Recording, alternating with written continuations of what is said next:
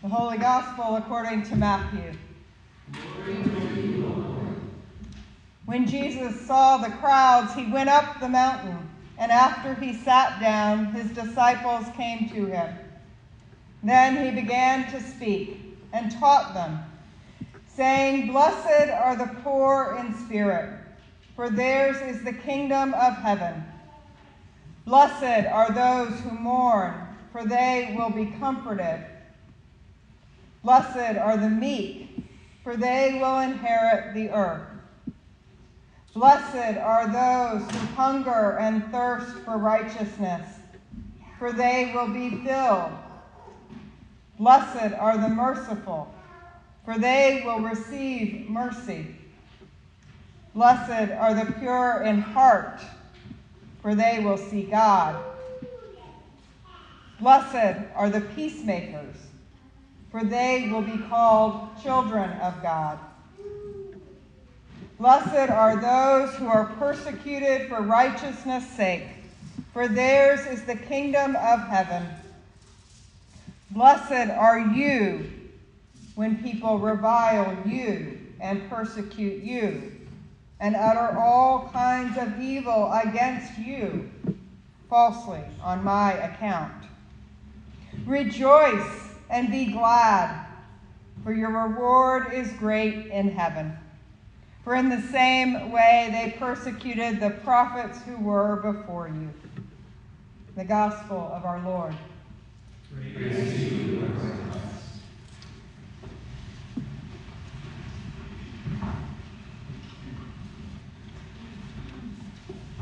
Good morning, St. Mark's. Good morning. It is hard for me to believe that it has been 10 years since I was on internship here as your vicar. That was the same year that David began as cantor, and it was the 90th anniversary year when the stained glass windows were designed and installed downstairs.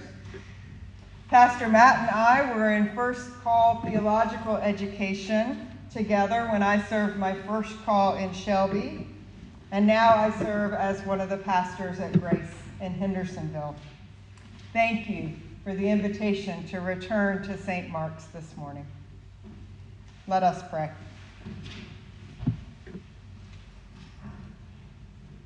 May the words of my mouth and the meditations of our hearts be acceptable in your sight, Lord, our strength and our Redeemer.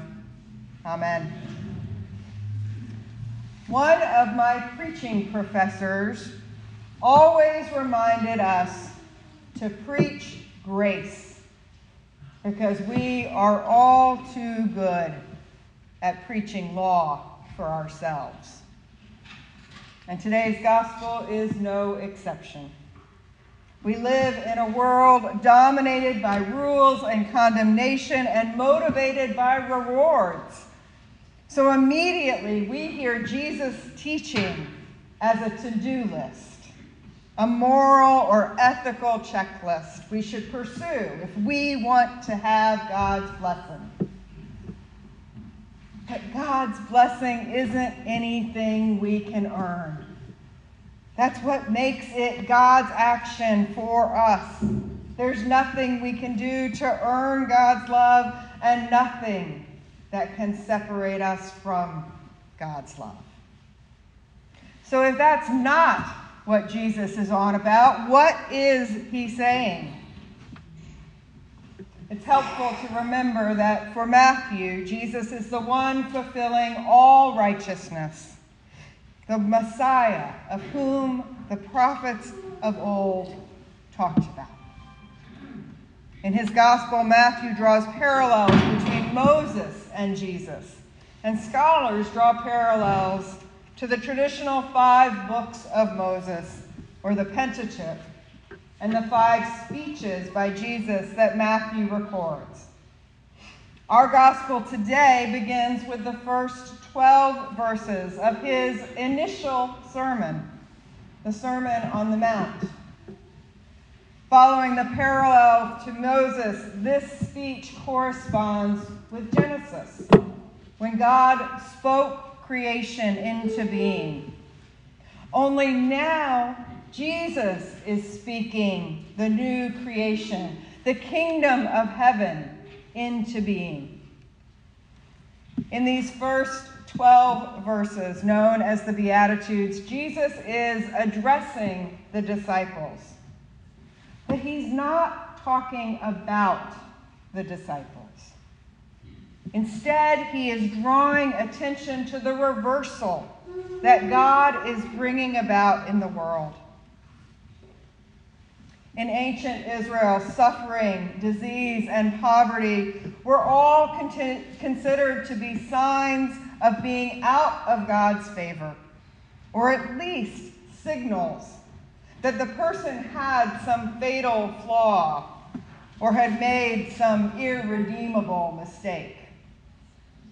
In contrast, in the Roman Empire, divine blessing belonged to those who were members of the Roman Senate, soldiers or kings. And divinity was something that was bestowed on or withheld from leaders after their death. The empires celebrated loyalty and victory and conquest and proclaimed that the Roman Empire was eternal and everlasting. The images of these values were everywhere, in sculpture and in art, and even on the coins used in commerce. So it is against this religious and imperial landscape that Jesus goes up a mountain and begins to teach. And immediately he tells his followers that the ones who have God's blessing, the ones whom God honors, are not the religious leaders, the powerful politicians, or the battle-proven conquerors, but the meek and the merciful. The ones whom God honors are not the ones who have demonstrated loyalty to the emperor, but those who have been persecuted and those who hunger and thirst for righteousness. They are not those whose peace comes from the Pax Romana, the Roman peace inaugurated by Augustus, but the peacemakers who work for shalom, the well-being and peace of others. And finally, the blessed are not those who propagate the empire, but those who are pure in spirit, or singularly focused on God. What Jesus describes is what the kingdom of heaven here on earth and among us looks like.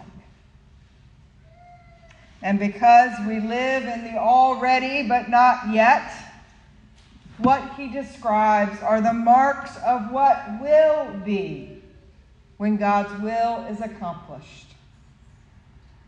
And it is a transformation that only God can initiate.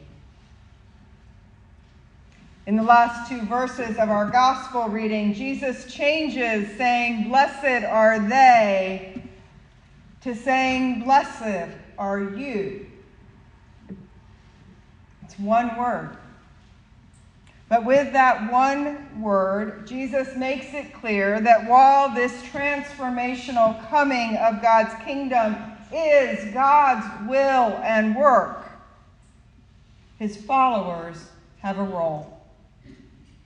And it's not always going to be comfortable. The words from the psalmist and the prophet Micah guide us here. What will please the Lord? Lead a blameless life. Speak truth from your heart.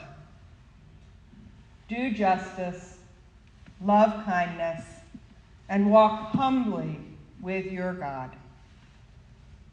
Comparing his followers to those ancient truth tellers, Jesus invites us all to participate in this new creation, this new way of being in relationship and community with each other. In the same way that Moses brought the 10 Commandments to the Israelites and told them how God envisioned them in relationship with God and with each other, Jesus tells us how to see the people in our lives, community, and world. To see them through God's eyes, with God's blessing on them, even, and perhaps especially, when the rest of the world won't. Recently, in confirmation, our middle school students used their own words to write their own Beatitudes. Some of the ones that they wrote said, "Blessed are the ones who aren't as fortunate as others, for they will always be in God's presence. Blessed are those who grieve, because they realize what is most important in life. Blessed are those who are bullied, for they will be strengthened by God. And blessed are those starving for God's grace, for they will be overflowing in love." God wants us, God's children, to imitate Jesus when we look at God's people and show others how God's blessing or honor and God's love flood the world, soaking each one of us in God's grace. As we go into the world today and this week, may we have our eyes opened to see as God does. Let us pray. Good and gracious God, we give you thanks for your Son, Jesus, who shows us your love. We thank you for your grace, for your forgiveness that we cannot earn. And we thank you for your promise that nothing separates us from you. Open our eyes to see our siblings and neighbors as blessed and honored in your sight. We pray in Jesus' name. Amen.